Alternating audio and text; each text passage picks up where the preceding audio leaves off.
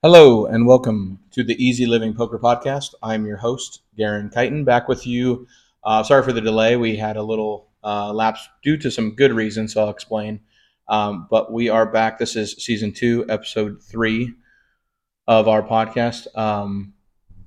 Moving forward, I had told everybody that we were going to have a guest on this week, and I want to explain that we are not going to have a guest, but the reason is good. So our guest is Mr. Eddy M. I'm not going to actually fully pronounce his last name until I make sure that it's right. I think it's Markowski, but I want to make sure that I say this correctly. And so we were going to meet today to have this interview, but he has fortunately bagged a nice 200 and I believe 61,000 chip stack in the Jacksonville Best Bet $400 100K guarantee. It pays out 52K up top, and he is currently playing down to a winner today. So I wish you the best of luck, Eddy. And this dude is a crusher. He's been winning everything online, and he's just a very good player. So I hope to learn from him and hope everybody else can learn some wisdom from him once he is done with his weekend. So the plan is at this point we're going to probably record Monday or Tuesday. I don't know for sure, but I will post another episode once we get that interview up.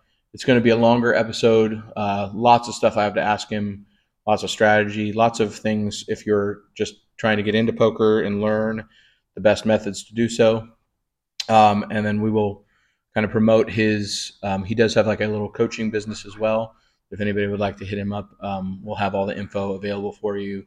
And honestly, I need to probably have a session or two with him to make sure I can always sharpen the skills a little bit. So with that being said, also another future guest we're going to have is Mr. Mike Bozeman. He will be the first poker room employee professional that we have on the show. I've known Mike for quite a while now. He's been at multiple poker rooms working as a dealer and floor manager. So he will provide some good insight and have a good episode for us coming up. He also is a very avid player. And on that episode, we're probably going to get into a little Omaha. He's an Omaha player, so we'll definitely talk a little bit more than just our normal strategy on that episode coming up. That will be recorded on Friday. So today is, just so everybody knows, it is Sunday, January 21st, 2024. It is playoff weekend in football, so we've got a lot of action going on there today. So I wanted to record this episode before and move on from there. So our last episode, we discussed that I was going to be playing in the $400 200K guarantee in Daytona. And I actually was wrong in that I told you it was a week earlier than it actually was. It actually took place this weekend this week, I should say, and into the weekend from Wednesday through yesterday. There were 2 flights every day, Wednesday, Thursday, Friday, Saturday. I fired 1 bullet into the last. I found some time available. It was looking like I wasn't going to be able to, and then at the last minute, I was able to get over there on Saturday evening and fired the $400 buy-in. There were 89 total runners in my flight, and we'll get into some specific hands as far as strategy goes here in the next few minutes. But in the end, we did not find a bag. We did get 28th, if there's any highlight to it, 28th out of 89. So we did make it pretty far, and just came up a little short at the end. Couldn't really get anything going consistently throughout the day. It was kind of a frustrating day. A lot of 2 steps forward, 2 steps back. 3 steps forward, 3 steps back, and then 1 forward, 2 back, and then 2 forward, 1 back. Just a lot of up and down. I keep records during tournaments as far as like chip stacks. And I basically, you start with a 30K starting stack, and so 300 big blinds at a 100 level. I never got above 34,000 in chips at any point. I never got lower than 14,000. So I always stayed between that 14 to 34K mark. The level that I was knocked out in, it was 1,000, 2,000 with a 2,000 chip big blind ante. And I'll get into some hands from this as we move forward. Like I said, I really didn't get anything involved. My table was a good table, but it was challenging for me in a couple respects. The first thing I wanted to say is as far as position goes at the table. I had some very good players to my left. So out of the nine-handed table, I felt like myself, and then the immediate three to my left were the most competent players. And then after that, there was a lot of average to mediocre players remaining at the table. So it made it hard for me because the better players were able to take advantage of the position against me a lot of times, and it just made for a tough day. I was very patient, very methodical, very diligent in my analysis of how the table was unfolding, and I was making decisions with that in mind. So overall, at the end of the day, I was very pleased with how I played, except for there's really like one or two situations where I definitely made an error that I should have played differently. But so I'll get into those here. I had one hand that I wanted to talk about first. I had woke up in, I believe it was under the gun +1 with Ace King of Spades. This was at the 200, 400 level, so I made the raise to 900.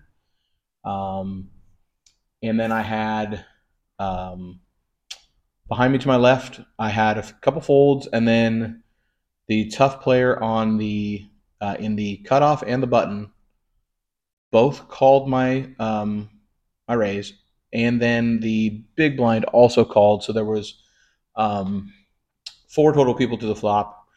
We had just for sheer numbers, 900 times 4 is 3,600 plus the 300 small blind, so 3,900, and then an ante. So we had 4,300 in the pot, and the flop was pretty nice. It was King of Hearts, 6 of diamonds, 4 of diamonds. Okay, so King 6-4, 2 diamonds, and I had Ace King of Spades. So very good, probably a above average flop for my hand.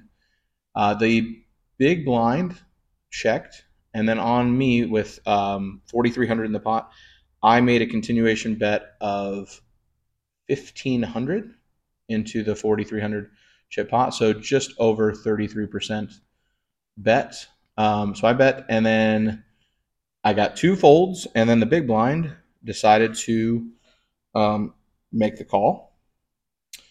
So there was then at that point 7,300 chips in the pot, and the turn was the deuce of diamonds. Okay, so another diamond up there. It completes a possible like a straight draw as well. 3-5 would get there with that card, and then the big blind decided to checks again. And for me at that point, this is one of my mistakes for the day. I should have been probably thinking more of keeping pot control and or just knowing that I could, if I check here, I can make one call of a bet and see a showdown at a cheaper price if my opponent had a flush. So what ended up happening was the big blind checked, and in my mind, I was thinking to myself, well, there's a lot of King X's in my opponent's range that could be calling, so why not get more value, especially if he has King X with like a diamond draw. It's like a king of clubs and a 10 of diamonds or jack of diamonds or something to that effect, or queen of diamonds. So I decided to make another bet. It was $7,300 in the pot. I have it written down here, and I decided to bet 3,000. So it was a little bit less than half pot, and he immediately raised to 8,000. So at that point, this was my mistake. I was thinking to myself, well, I can call and then evaluate river, and I just honestly I didn't think this hand completely through. It was an honest mistake. It's a very bad mistake though, because I did make the call. So there is 16,000 plus the 7,300, so there's 19,000 in the pot, and the river was a blank. I think it was another deuce, if I remember correctly, deuce of clubs. So pairs the board, and my opponent. No, sorry, I'm sorry, I'm reading the wrong thing. This was a 7. Yeah, 7 of clubs. Sorry, I thought it was a 2. So final board of King 6-5 deuce 7 with the 6-5 and deuce are diamonds. So he then fired out um, 10K, and I only have. I guess at that point I had like 18K left. So he's basically saying I'm going for never folding type scenario, and I just have to fold my hand. So in the end, what I should have done when the opponent checked the turn, I should have checked back and then evaluated in the river when that seven came. Like if there's 7,300 in the pot, if he makes a 4,000 chip bet, I can just call and hope that I'm good and get to a showdown much cheaper than how I did and wasting less chips. I basically wasted 8,000 chips when I didn't need to, and that's not a good scenario. So I want to thank a buddy of mine, Eric, for talking me through that a little bit. But in the end, my opponent, I did fold. The opponent did flash to me that he had 9-8 of diamonds, so I was crushed. I was beat, drawing dead after the turn. So that was one mistake that I really wish I could take back. Misplayed that hand. And then the whole routine of the day, or the daily progress, went more like this. Like I would have 30,000, I would lose a few chips, and then I'd be back up to about 30. Then, like I said, up and down like a roller coaster. Didn't really have too many. There were a lot of situations where there would be a raise and a call in front of me, and then I would have a marginal hand where I had to be worried that the players to my left and like the blinds were potentially going to make three bets because they had been. So I was really kind of handcuffed in a lot of ways, and I realized by playing this tournament that I need to be um, more decisive in some of my actions, especially if I have that same table dynamic again with very good players to my left. It's a harder aspect of things, but there's a way to play it, and I'm learning from my mistakes. So hopefully, as I go, it just gets better and better. Couple other hands that went down. I had ace queen of offsuit. It was just ace of spades, queen of clubs. Made a raise in early position. This opponent, who was a Detroit Lions fan, props or shout out to him. Hope the Lions actually go far. That would be my. If I could pick one of the teams to win the Super Bowl, that's who it would be. I love it just because they have never been good in ages, and I really hope that moving forward that they are able to do well. So anyway, this particular player was the best player at the table. He was, he did hit a lot of hands and was getting good cards dealt to him, but at the same time, he was very much aggressive in position, and I could see that he was taking advantage of other players' weaknesses and really outplaying them post flop with his play. So knowing this and knowing that he was going to be wider, there were a few scenarios where this is one of them where I took advantage of him. I raised, like I said, with ace of spades, queen of clubs. It came around, and I believe one person middle position called, and then he was on the button, and he made a raise. Like I think my raise was to 1,200. It was a 300, 600 level. I made it 1,200, so just a 2x raise, and he made it 3,600. And then, like I said, I knew that he was going to be very wide with his range, and I had not been playing very many hands, so I knew that he thought that I was some super nit tight player. So I knew that I would get more credit for four bets and other sorts of all in or like major bets. Basically, I knew that he would think that I could never have it, or never not have it, I should say. So on that particular occasion, I just went all in with my 18,000, and he sheepishly folded very quickly. So I knew that I had taken advantage of that. And then there was another scenario, almost exact same type of thing. I only had pocket fours, raised early, got a couple calls. He made a raise because he knew he could take it. The players to his right in the scenario were weak, and I once again ripped like 22,000 all in, and he folded. So like I knew that I could get him off of his hands, and that he was, with his big stack, he was playing a very good table bully, or just table captain, if you know what that means. But he just had everybody covered and was able to really move his chips around well and aggressively. And so luckily, basically, I just was able to survive and kept on chipping up very, very like slow, little small increments, and then I would like hands just not hit anything, not have any opportunities to steal. Like in poker, there's so many scenarios in tournaments where you can make a continuation bet or just an in position bet and take down a lot of pots. And um, if I had the opportunity to do so, it just would never work out.